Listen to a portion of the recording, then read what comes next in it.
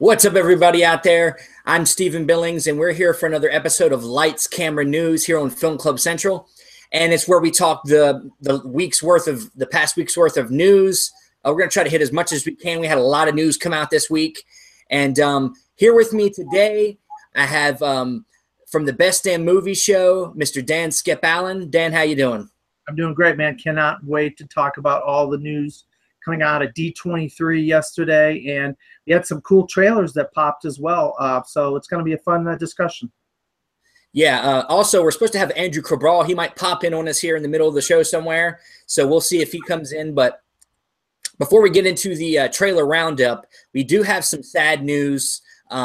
Just today, just breaking here in the last couple hours, one of the most iconic horror directors of all time, George Romero, passed away at 77, and he was fighting lung cancer. Apparently it was very, very short, very aggressive, and he passed away in his sleep. George Romero, Dan, were you into his films? Did you have anything you really liked about his films? Or I'm not a big horror movie fan per se, but I do like a good horror movie, and his movies were at the forefront of the horror movie genre, really. Before him, the horror movies kind of were campy, like Them and Attack of the Killer Tomatoes and some of these. They were kind of cool, some of the campy, giant ants and giants and whatever. But he really made horror movies into a genre where you could take it seriously, and he made the blood real, the makeup real. He made it look like this could actually happen in real life. And so in a lot of sense, in the horror genre, he was a pioneer way before his time. And whether you like horror movies, if you don't like horror movies, this guy is one of the respected filmmakers of his era because he had so many people come after him, people like Wes Craven and John Carpenter and all these other great horror directors that came after him. And they were influenced by some of his work. And that's why it's sad to see a guy like that go. And you're going to see, as the days and weeks go by, you're going to start seeing a lot of folks give their appreciation for what he has done, especially on TV shows like The Walking Dead and stuff like that.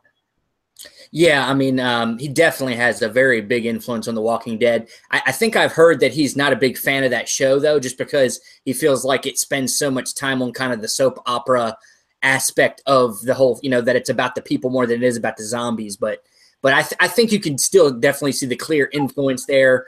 And if you guys don't know, he's responsible for making the original Night of the Living Dead, Dawn of the Dead, Land of the Dead. He did all these zombie films. He has also done films like The Crazies, the original Crazies.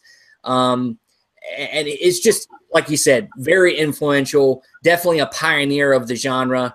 And I think, he hasn't done a film in a while. He's kind of been out of the industry. I think the last film he directed was in 2009. So he's kind of like, it's been away. He's been away from the scene for a while, but I think he's always been just in there being creative. And it's just sad to see somebody go.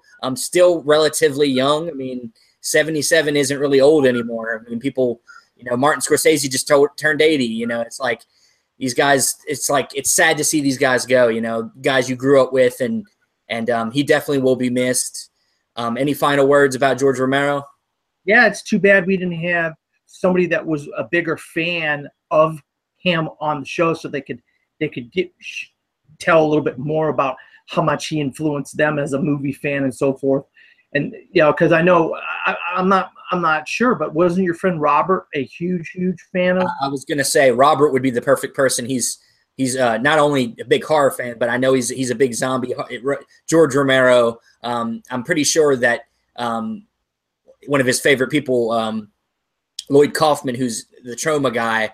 I think they're all I think they know each other. They're kind of tight, but yeah, he would be the perfect person to talk about this.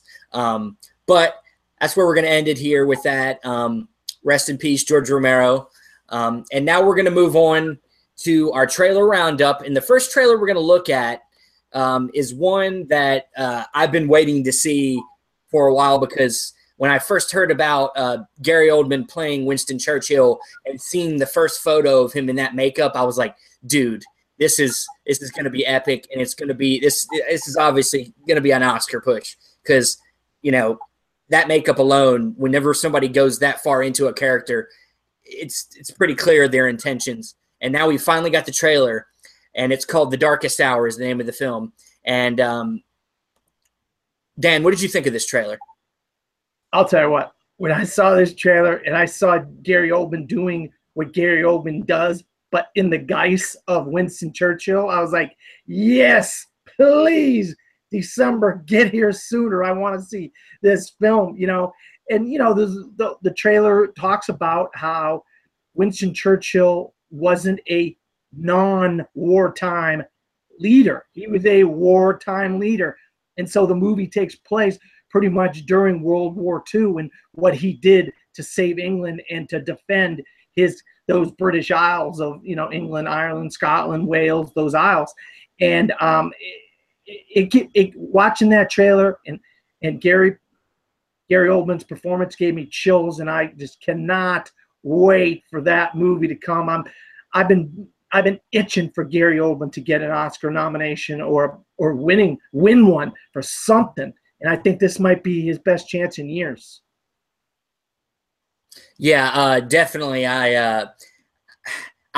There's been a lot of performances over his career that I've been like, why didn't he get nominated there? Why didn't, like a lot of supporting roles, a lot of different roles like that. And this looks possibly to be that time where we finally maybe see Gary Oldman win, partially for maybe his career worth of work too. A lot of times you see actors who've been around the industry for a while, been nominated before and never win. And then now they finally put out a really great performance, and then they get that recognition for kind of more of their career, even if the performance is great. Because who else is going to have a great performance this year? Daniel Day-Lewis. So anytime Daniel Day-Lewis is in a movie, you kind of feel like, well, it's Daniel Day-Lewis's year again, probably. But who knows? Andrew has now popped in. Andrew Cabral, how you doing, Andrew? I'm doing good. I had some computer problems, unexpected, but I'm here. And what are we talking about? Right now, we're talking about The Darkest Hour trailer. I kind of figured when you were talking about Oscars, because I am currently penciling in Gary Oldman as we speak. I think this film has all of the hallmarks that Oscar films tend to have. It's a period piece. It's about a famous person. It's a veteran actor who is going through some type of physical change. I mean, it's got all of those. I mean, and and it also looks very good. I mean, one can make an argument that it could be Oscar baity, but a lot of films that get nominated tend to be. But I think it looks great. I mean, Gary Oldman would be getting his second nomination. I think he probably should have a lot more. But yeah, he looks really good in this role. I mean, just very commanding, very powerful, kind of like Churchill was. Yeah, and also this film is directed by Joe Wright, who's done other films like The Atonement. He did Pan, which was not good. I don't think anybody cared to see that movie either. But I think he is a very good director. I just think maybe he's made a couple bad choices here and there. But I think didn't he do Pride and Prejudice? Did that too. So he's a good filmmaker. He's a good dramatic filmmaker. I'm with you guys. I'm very interested to see where this goes. So can't wait to get to December, see when this comes out. The next trailer we're going to talk about is one that jumped out at us at D23. This is a big one for Disney. And this is Ava DuVernay's big movie with Disney called A Wrinkle in Time. Now, I'm not very familiar. Any of you guys familiar with the source material or what this is about? No, I'll have to say I did not read this book, so I'm not familiar with this material whatsoever. Andrew, you read this? Or? I did not read this book, but this book was really popular when I was in elementary school in the 90s. And I think there was some type of TV movie based on it, because it is a book series. So, I mean, with this, if this film does well, I kind of assume they want to launch a franchise, because that's what everyone likes to do. That's what Disney does. Disney makes that's what they're in the business of. But based off the trailer, what I kind of get is that it seems that you've got the main character, you have these kids that are the main characters, and their father is this scientist that is somehow got lost in time somewhere or something like that. I tell you, the thing that excites me about this, I'm not a big fan of a lot of some of the live action Disney stuff that's not, Pirates of the Caribbean, the first one, or like the first national. Like a lot of times they miss on them like live action movies, but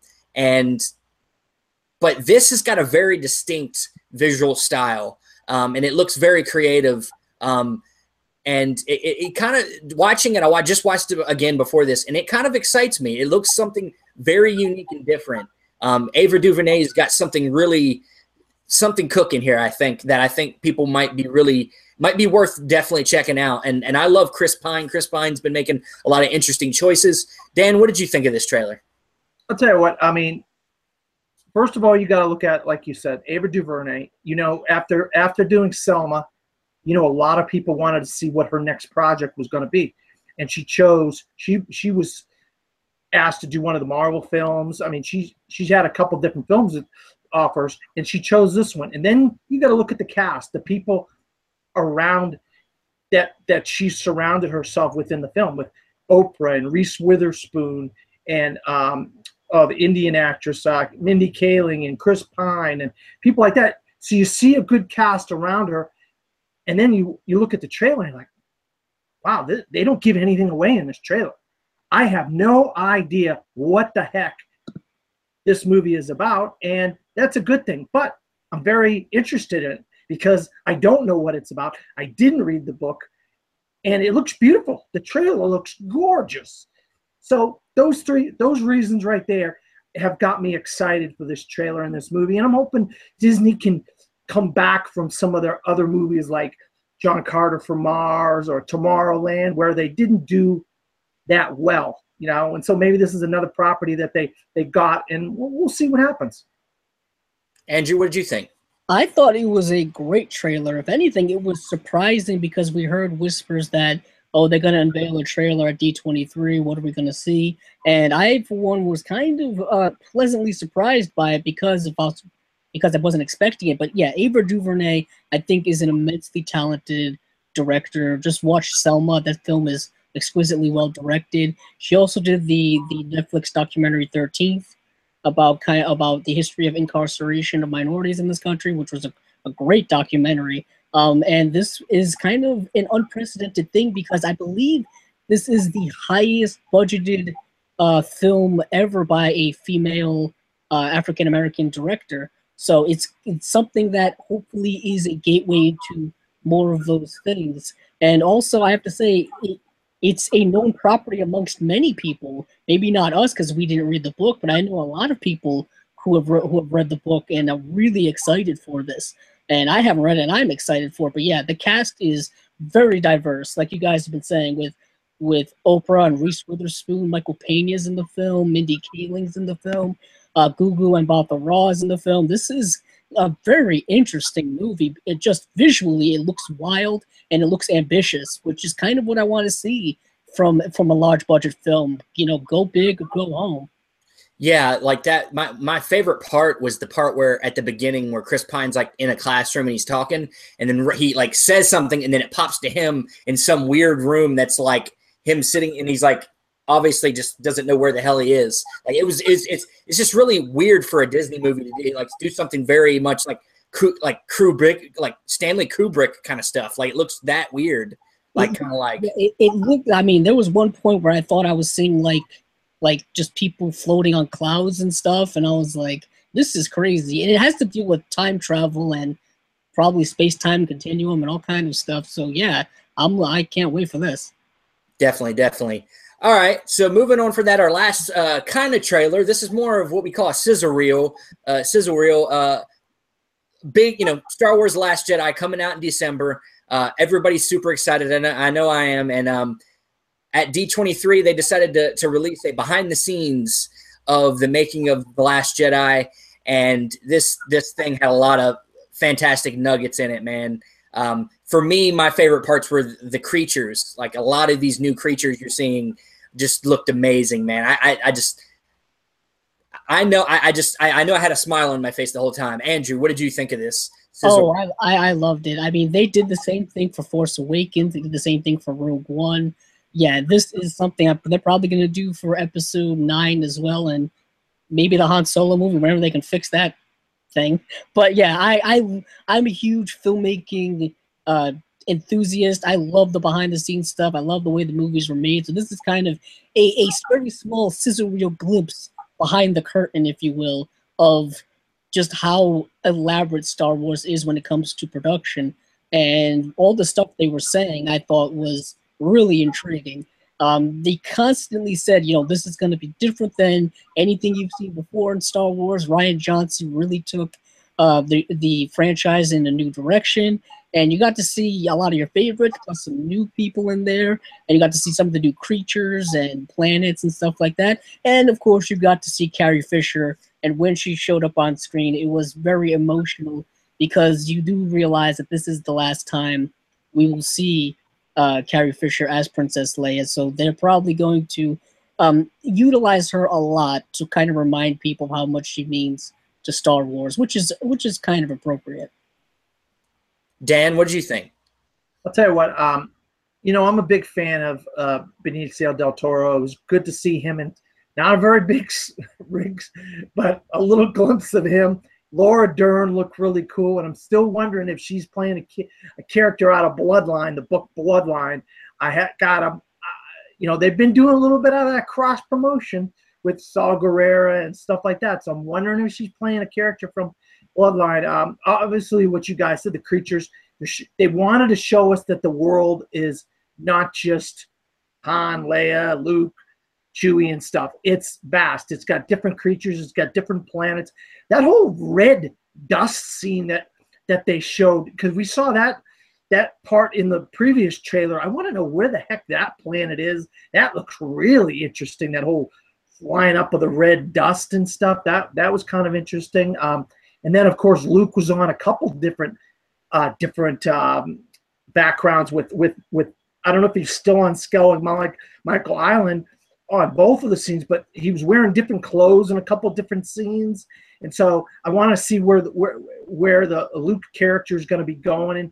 And from the beginning, we know it's probably going to start off with him and Rey at the beginning. And then you got Rey running. So maybe she's doing some of her training. Who knows? Obviously, we're going to get some training with Rey. So, but I like Oscar Isaac's Poe. I'm a big fan. I want more Poe. I want more Captain Phasma. We got to see a Captain Phasma scene in there. So I know they really underused Captain Phasma a lot in the last one. So we'll see. It looked good. It was good. I like it. It's super exciting. I'll probably watch this another 10 more times before I'm done with it, and then probably watch it 10 more times in a month from now or something. Just keep myself, pumped. Because it's one of the only films I get. Star Wars is the only thing that gets me hyped. I try to stay low expectations for most things, but Star Wars, I can't help it. They get me. They get me on the inside. I can't help it. But all right. Well, now we're going to move on to our news stories. We got a lot of them. We're going to try to go through these as quick as we can. We don't want to make this show go too long. There was a lot of stuff that came out of D23, but a lot of the stuff was not given to the public. So we don't really have – I'm not going to go through a lot of this stuff that the public doesn't really know. I'm not going to sit here and read other people's descriptions of what they saw. So we're going to talk about the stuff that we can really talk about here. Earlier this week, we got some news about Matt Reeves just starting from scratch. They're taking the script that Ben Affleck did, and they're like, we're going to set fire to that. Let's start over a little bit. Let's do this again. And you know what? I'm all right with that because Matt Reeves has proven himself going back to Cloverfield, Let Me In, and these Two Apes films. They're all fantastic movies. And he's wanting to do a film noir version. Andrew knows film noir fans. I want to see a film noir Batman. Andrew, what do you think of this news? Initially, I was like a little not apprehensive, but I'm like, man, Ben Affleck really probably worked hard on that. We all heard him talking about it, and then I saw War for the Planet of the Apes, and I was like, let Matt Reeves do whatever he wants. If he is bringing out scripts like this for a Planet of the Apes franchise, I can only imagine what he has in store for the Batman. So I can't wait to see his version of the Batman and just what his version of the character is going to be. I'm assuming there's going to be a lot of carryover from Batman v Superman. You can't just pull a whole 180 and go all Joel Schumacher with it in a crazy direction. That's unbelievably terrible. But I have a feeling that they want to start over from scratch. They're doing more course correction. The response from Wonder Woman probably has an impact on that. Of course, we hear about all of these changes they're doing with Justice League, with unfortunately Joss Whedon taking over because of Scott Snyder's personal tragedy and all that kind of stuff. So we're going to see where this is going forward, but we'll see what Justice League is, what's the tone, what's the feel of that, and then we'll see how the Batman is in that, and maybe that dictates the way Matt Reeves goes, because, they all must be talking to one another, because this all has to kind of make sense, tonally and character-wise and stuff. So yeah, I am all aboard Matt Reeves doing this. I hope he does stick to this project all the way to the end. For some reason at Warner Brothers, they keep shuffling directors in and out of their projects. So hopefully Matt Reeves is here to stay. Yes, most definitely. Dan, what did you think of this news? Well, I mean, I think that with the whole directors leaving and whatnot, it's hard to say that, oh, you're a new director, you're going to take over somebody else's project that they already had written and whatnot. And Ben Affleck and Chris Terrio created the script and had the whole story of what they wanted to do. Now Ben Affleck's not the director, so to have Ben Affleck, Matt Reeves direct their script, I don't think it would work. And I think this whole noir field, I think that's really what Batman is. The essence of what the character of Batman is noir. If you want that dark kind of, and they're already in a dark universe. This whole DCEU is already dark. I want the detective side of it. I want a really cool mystery, and I'd be through the roof if they announced the Riddler as a mystery, like a guy behind this big mystery, instead of the goofy Riddler we got with Jim Carrey. Don't get me wrong, I'm a Jim Carrey fan. I liked it, but that's not the Riddler. And I would love to see the Riddler in some of the later comics of DC that they've done. And there's some really good mysteries involving the Riddler. And I'd love to see the Riddler be the villain in this movie and have a real true detective Batman story set in a noir setting like that. I think it would be great. So, and like you said, Matt Reeves, I mean, right now he's on fire. I can't wait to see what he can do. Yeah, there's a lot of potential ways they could go with this. Like you said, inherently Batman's very film noirish. He's got a few different villains that you could really plug in there, from a Riddler to a Hush, or maybe like somebody like you got the whole what is it, the Owls, Night of the Owls or Court of the Owls storyline. That is a big storyline. So, yeah, I mean, there's many ways it could go. But Matt Reeves, I think, is definitely the guy to do it. Can't wait to see what he does with it. Our next topic is going to be one that I saw come out. It's kind of came out of nowhere. Blake Lively is apparently going to be starring in a spy franchise produced by the James Bond producers. And this seems to be something that they're looking to plan for many films, like a separate James Bond, but they're female James Bond. I mean, and it seems to be something they're really setting up, and they think Blake Lively is the one to push this forward. So there isn't many details about what this will be about, but I think they're saying that they're supposed to start filming sometime this year.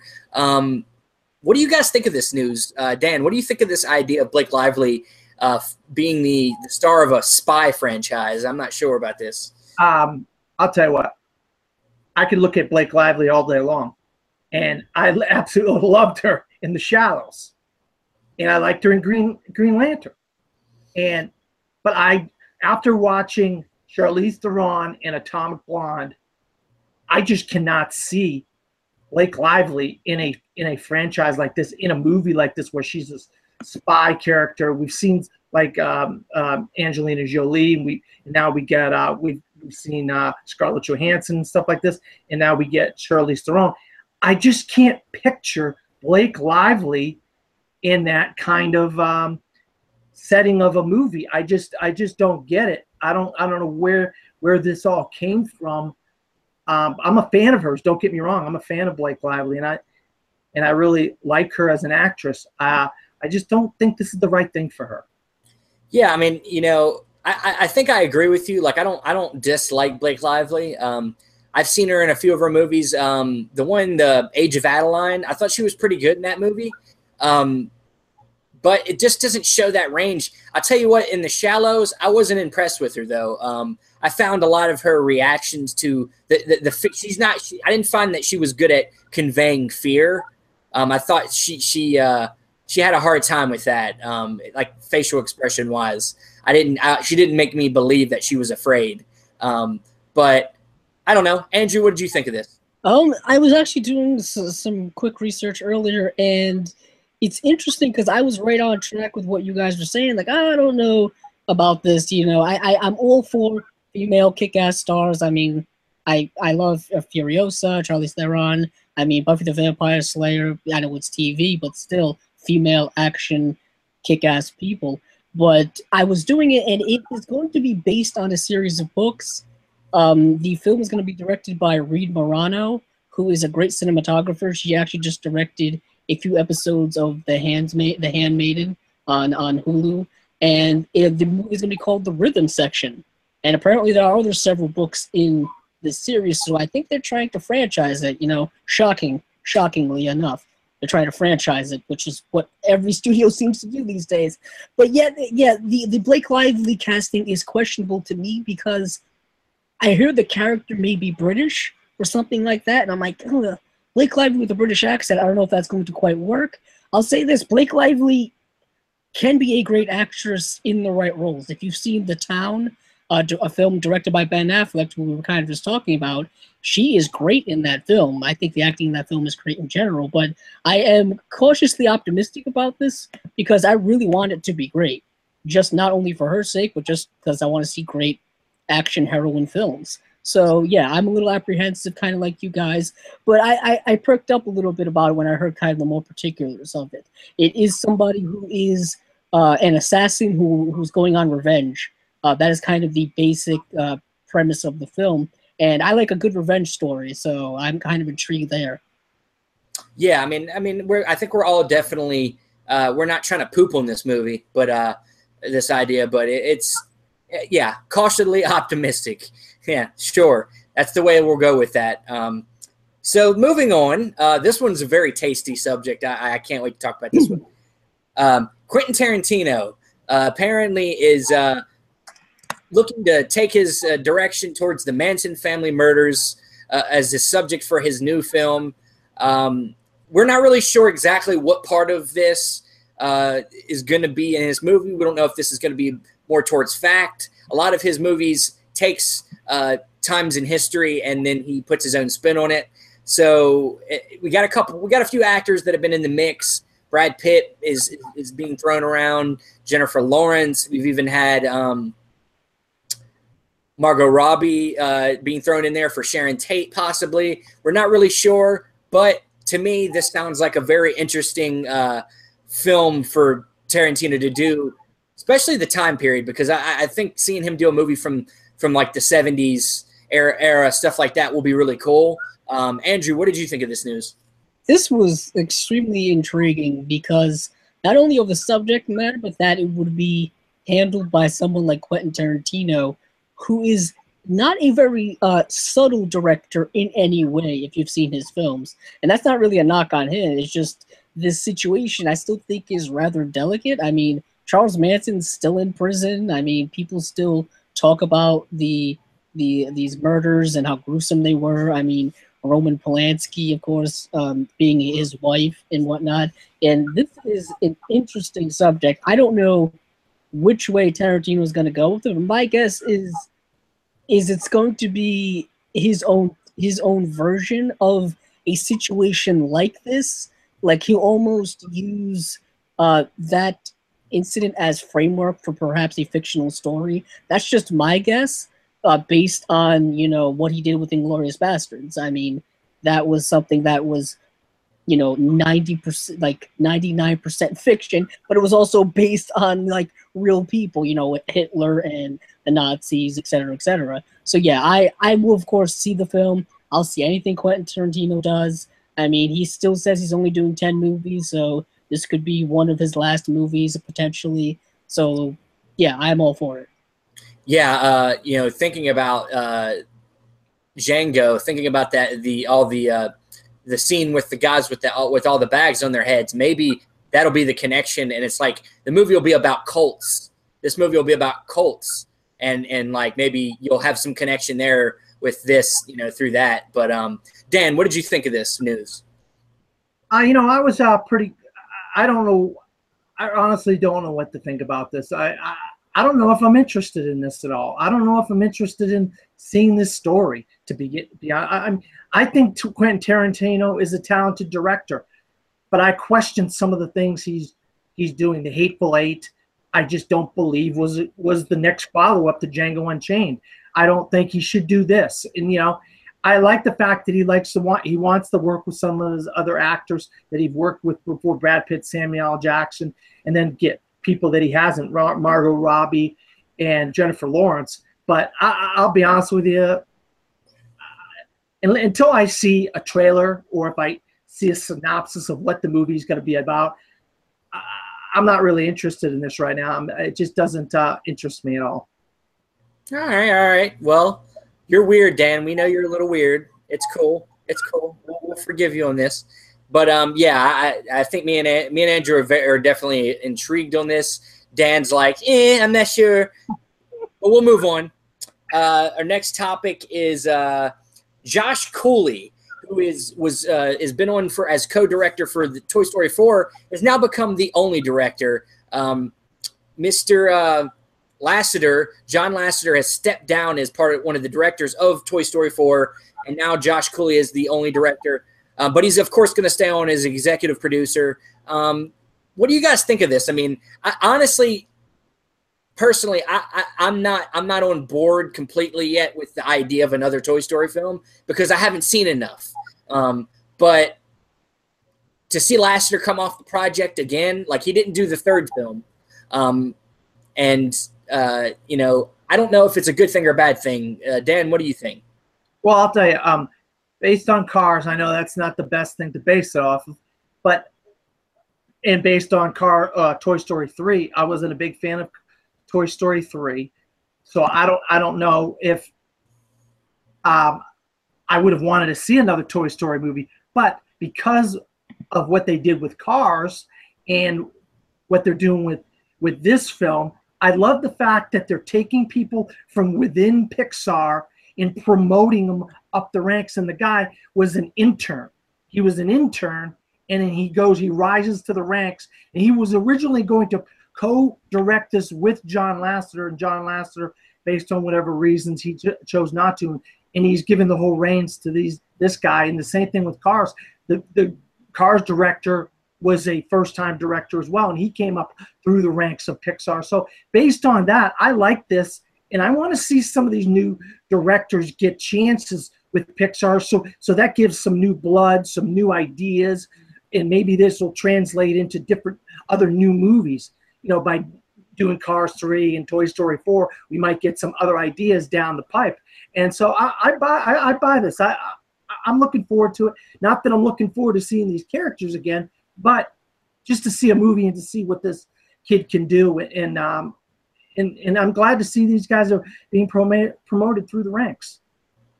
All right. Andrew, what did you think?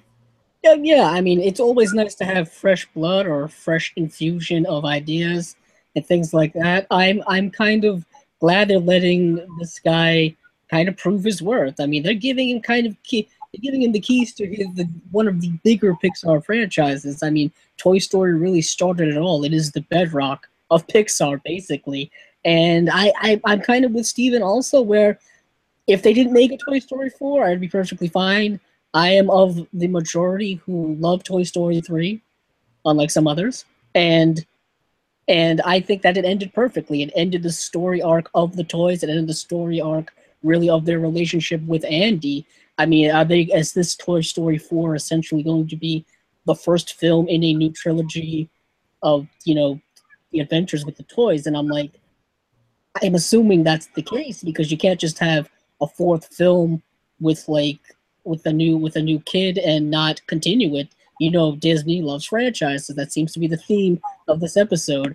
But yeah, I like the fact that they're giving this guy the chance. He did a voice on Inside Out, so he knows kind of the Disney Pixar world very well. And like Dan said, he was an intern, so we got to see, the ins and outs, the daily grind of what it is to work at Disney/Pixar. So yeah, let him try to prove his mettle.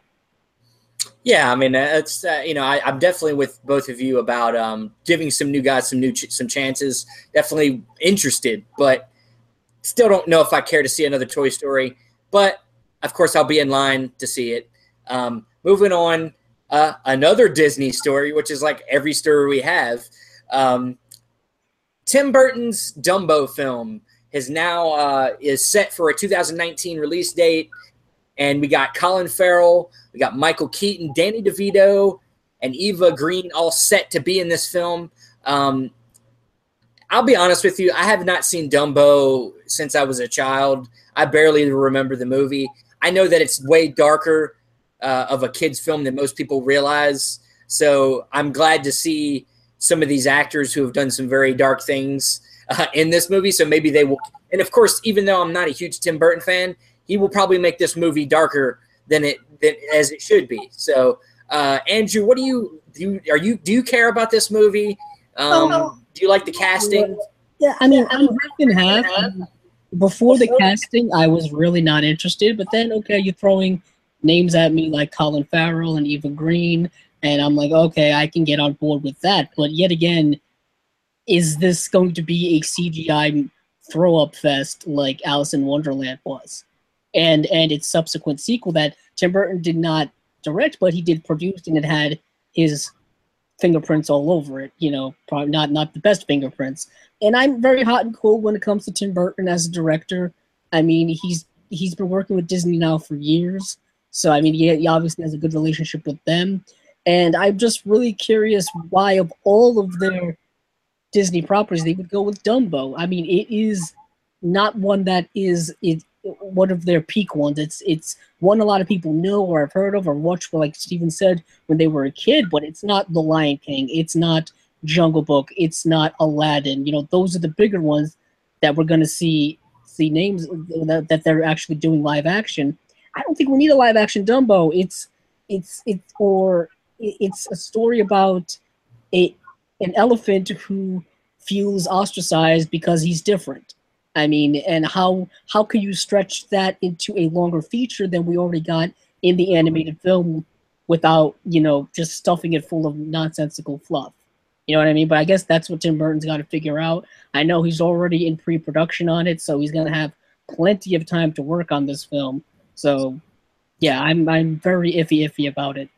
Well, we know with a lot of these, I mean, like, we've only gotten a few of these live action remakes, but we know so far that they kind of almost stick to script. They basically do copies of the animated versions, which to me is almost unnecessary. Not that I hate the movies. I did like Beauty and the Beast, but it's basically a carbon copy. Why did they need to make it? I don't know. It made a lot of money. That's why. Dan, what did you think? Well, I like the casting. It's good to see Michael Keaton work with Tim Burton again. I think, going off of Beauty and the Beast, they added like a half hour to Beauty and the Beast. So they added some dance numbers. They added some of Gaston's backstory. So maybe they're going to turn this into a longer movie, but maybe there's going to be some persecution issues with animals. You're dealing with circuses and some of the treatment of animals. We had Water for Elephants a few years ago, which is another movie about elephants and being in a circus and how they could be mistreated and so forth. So maybe they're going to go that route with Dumbo. Who knows? Tim Burton's a dark director. He has that kind of dark feeling to his films, and this is a dark story to begin with. And his new muse is Eva Green, and is one of his old people that he worked with, Michael Keaton. So I give it a chance. I want to see what he has up his sleeves, and never know. Maybe this is a kind of like one for you guys, and then the next one will be one for him. You know, he's doing that one for you, one for me, one for you, one for me kind of deal. And maybe he's going to go do something more up his alley, and his next film will go back to the previous genre. What was the movie he did this past year, last year? Pettigreens. Yeah, Mrs. Peregrine's School for Peculiar Children. There's sequels. There's talk about a sequel because that made money. So maybe his way of doing it is, well, I'll do this for Disney. Maybe I can get some money from Disney, and we can go back and do a sequel of Miss Peregrine. Who knows? You just don't know what he's got in stores. But I'll give it a chance. You know, I mean, all these Disney remakes are interesting. I mean, whoever thought the green dragon, Peach Dragon, was going to be good, and it turned out to be a really good movie. You know, so we'll see. Yeah, I mean, I don't know. I mean, even though I'm not a big fan of Tim Burton, his movies tend to make pretty good amounts of money. So I don't know that he needs to do one for them and one for him.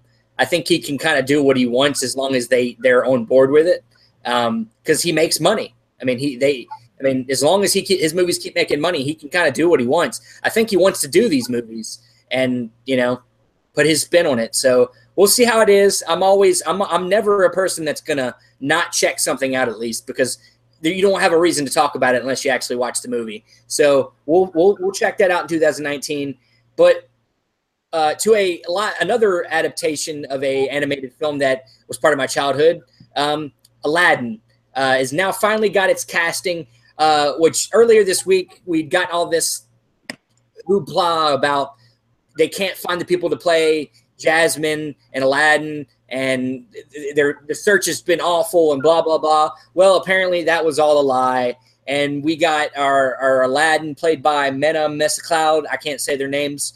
And Naomi Scott is playing Jasmine. And they have now confirmed that Will Smith is playing the genie. Wow. So, Dan, what do you think of this casting news? Well, I mean, going back to the whole the shroud of secrecy. Oh, we can't find it. Scouring the world for these characters, and we had heard that Naomi Scott was already in the bag, even though that rumor about they couldn't find Jasmine and Aladdin and all this stuff. It had come down through couple different news sources that Naomi Scott was going to be Jasmine, but they couldn't find Aladdin. And the whole Aladdin thing, I mean, of course, you know, I'm a big fan of Dev Patel, and everybody was saying, oh, it should be Dev Patel, it should be Riz Ahmed, this or that. And I think the reason why neither one of those guys got it is probably because they can't sing. And this Mena Massoud guy, I guess he's got some Bollywood experience singing, and Bollywood movies are a little bit out there. Andrew could tell you that. He's a fan of a certain trilogy that we talked about the other day, and they have a lot of singing and dancing in these Bollywood movies. So then maybe he found this guy, and he could sing and he could dance, and that's what they were looking for, is a song and dance man, because Aladdin, there's a lot of singing and there's a lot of dancing. Now Will Smith is the genie. I mean, in his heyday, if they said, oh, we're going to do a remake of Aladdin, and we're going to cast Will Smith as the genie in his heyday, I'd say, all right, great. He's funny. He's got a lot of quips. He's fast paced with his dialogue. But now today, I mean, I just really, that's who you choose. But I don't know. Maybe Andrew could think of somebody else right now off the top of my head. Maybe how about Chris? What's his name? He was in the movie Central Intelligence with The Rock. Kevin Hart. I would say Kevin Hart. No. God, no. He's in everything, man. Yeah. He's in everything. But he's got that kind of fast wit dialogue, that kind of. Dude, I've been saying this since they talked about it. Jim Carrey would be the perfect genie. Jim Carrey should have been the genie. I mean, he is. I mean, look, they might have their version of the genie, you know, you can't do Robin Williams. Robin Williams, nobody can be Robin Williams. But if you're trying to kind of capture some of that same vibe, Jim Carrey would have been the guy. He's a guy that can do impressions. He's a guy that is so good at improv, and he's a known commodity. He's somebody that people know. He's a big star. You can throw on that name. Of course, Will Smith's a big star, but he's not known for his comedy. He's been in comical action films, but he reads from a script. He's not somebody that can come up and just be funny when he wants to be. So that's what's kind of weird to me, is they went with an actor that is more of a personality than he is somebody that has genuine comedy talent. But, you know, Anthony, what did you think of this? Well, it's interesting because, yet again, we're talking about another live-action Disney film.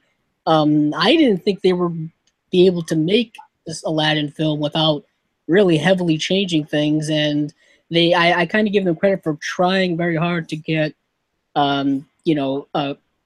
ethnically appropriate actors to play these roles. I mean, they could have gone a little hard. I mean, like that report we were hearing earlier in the week where they couldn't find Aladdin. Like they went through thousands of, screen tests and auditions, and they couldn't find one. Well, apparently they did, and that was a load of nothing, And I know Naomi Scott, they've been talking about with the week. They were also, it was either between Naomi Scott and another actress who I can't remember what her name was. She wasn't well known either. I think they went with Naomi Scott because she is more well known. Granted, she's only done certain things with Disney Channel, so she's kind of already in house, and she has singing background, and she was just in the Power Rangers movie. So she kind of fits all the bills I think they wanted.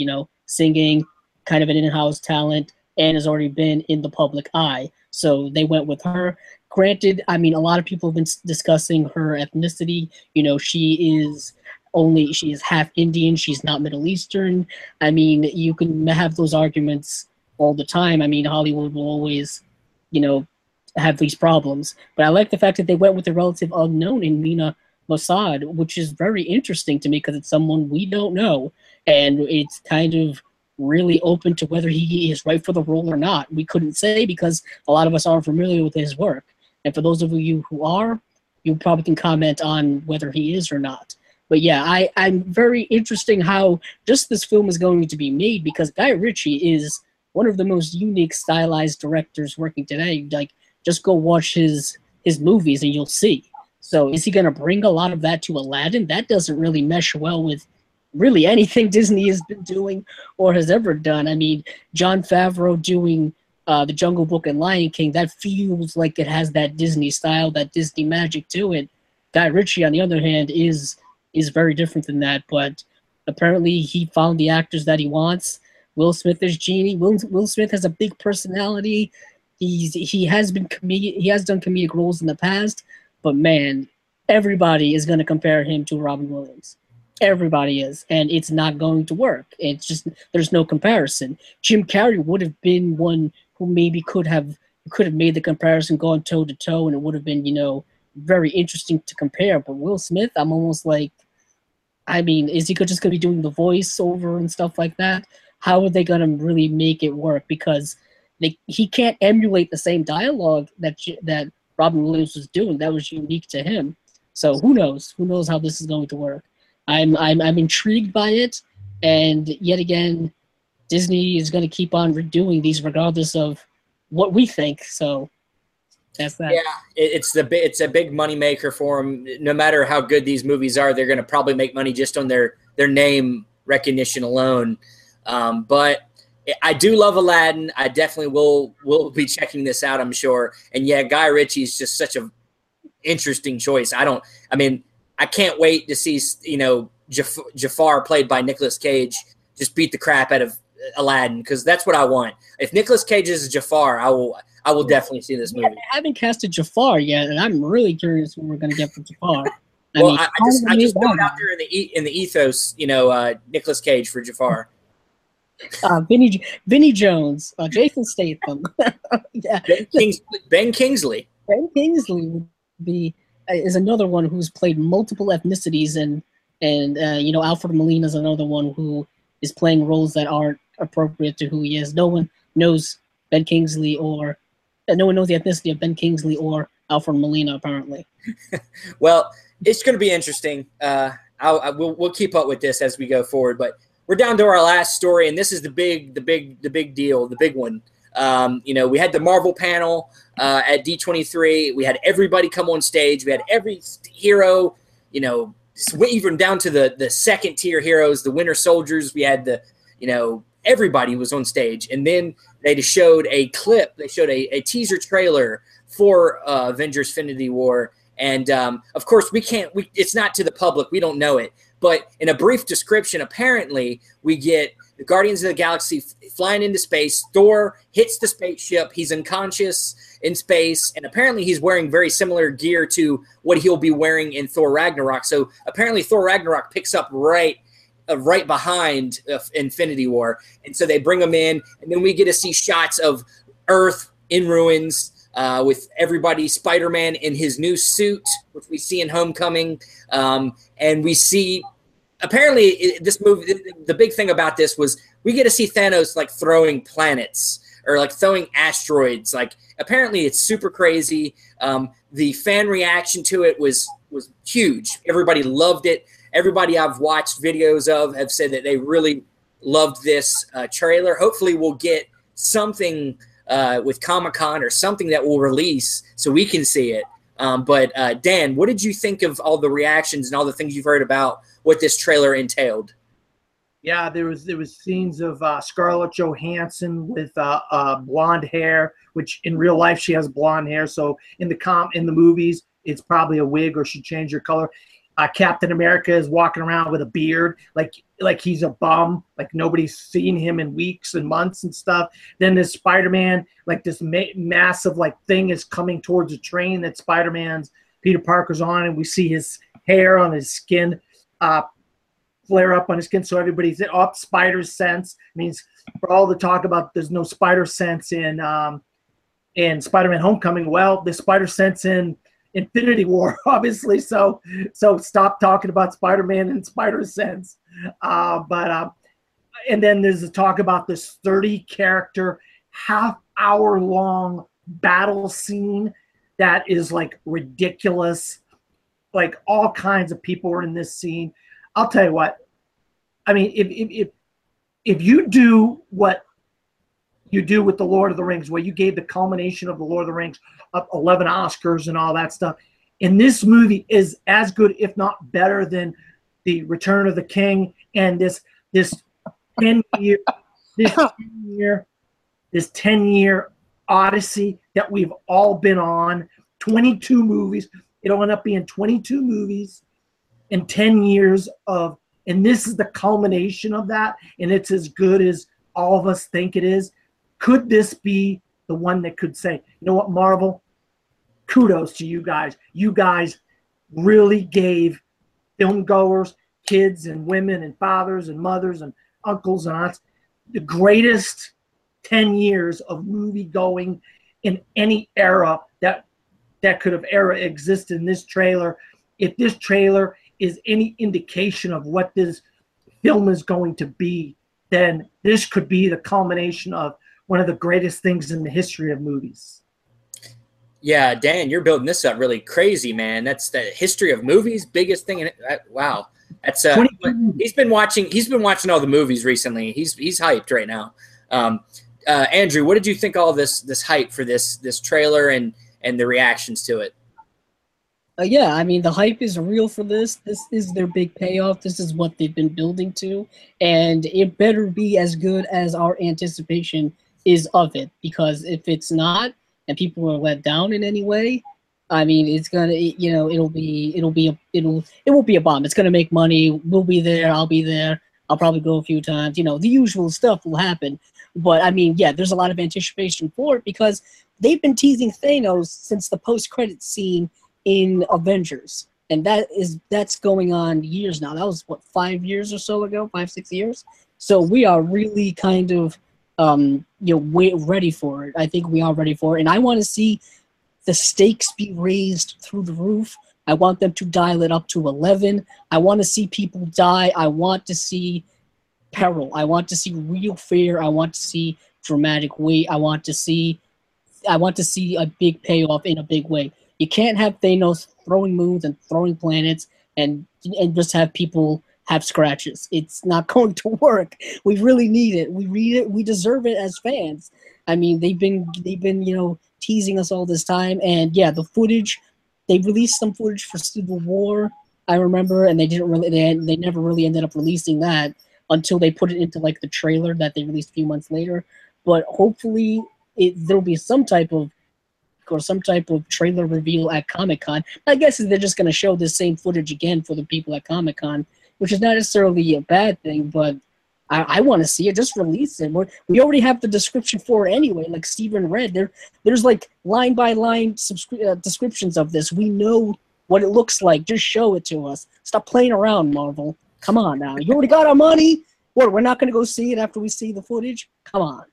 Yeah, well, I'm messing with Dan, but I definitely I'm with him. I think that this could be a big deal, man. This is the first time we've seen something like this, where interconnected universe that's been leading to a big epic finale of sorts pay off. I mean, it's huge, and it better pay off, because apparently they're spending like $500 million a movie on both of these Infinity War movies. So it better pay off, because they're going to lose a lot of money if it doesn't. But I think we know for sure that this is probably going to make definitely $1 billion, if not $2 billion, because it wouldn't surprise me, because when a movie like Avatar makes it to $2 billion, and if this doesn't make it to $2 billion, there's something wrong with the world.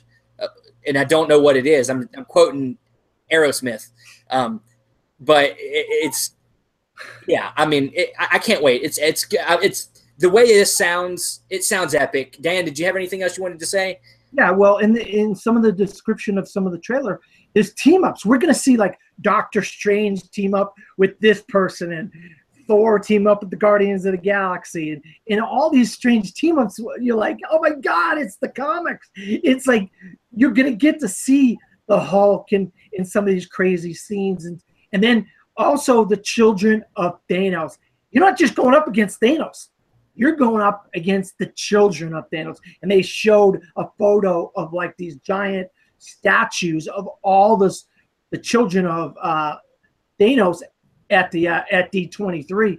And so, I mean, these characters, whoever thought we'd see these characters in a movie, let alone Thanos? I mean, they're crazy looking characters. If you read the comics and you've seen these statues, they are not normal looking characters. And so it's just going to be amazing. I just cannot wait. I want to see this trailer now, please. Yeah, I think we're going to get something here in the next week or so. I think it's going to leak, and they're going to be like, screw it, we're going to put it online, whatever. But that's it, guys. That's it. That was our last news story for this episode. I want to thank everybody that's here. Dan Skip Allen, where can they find you? You can always find me at Dan Skip Allen on Facebook, Twitter, Instagram, and Pinterest. I also do a show called The Top 5 Weekly on the Best Damn Movie Show YouTube channel. And I do a podcast with my co-host Vincent Laspada called The Best Damn Movie Show. And also we do a series between the three of us. We do a series called The 52 Must-See Movies and Why They Matter. And we do a new episode every week. So if you like classic movies and you want to see classic movies broken down and see why they're essentials, go to The Best Damn Movie Show and check out those episodes as well. And Andrew, you can find me on Twitter at Cabzilla06, as well as my YouTube channel, Cabzilla Productions. Awesome. And you can find this show, of course, on Film Club Central, along with a lot of other things, rapid reactions. We do Film Club Movie Show, and also, of course, I and sometimes some other people from my channel, we pop on Dan's show, Top 5 Weekly, and things like that. But that's going to be it for this episode of Lights, Camera, News. We will see you next week, and hopefully we'll have another great group of news topics. We will see you.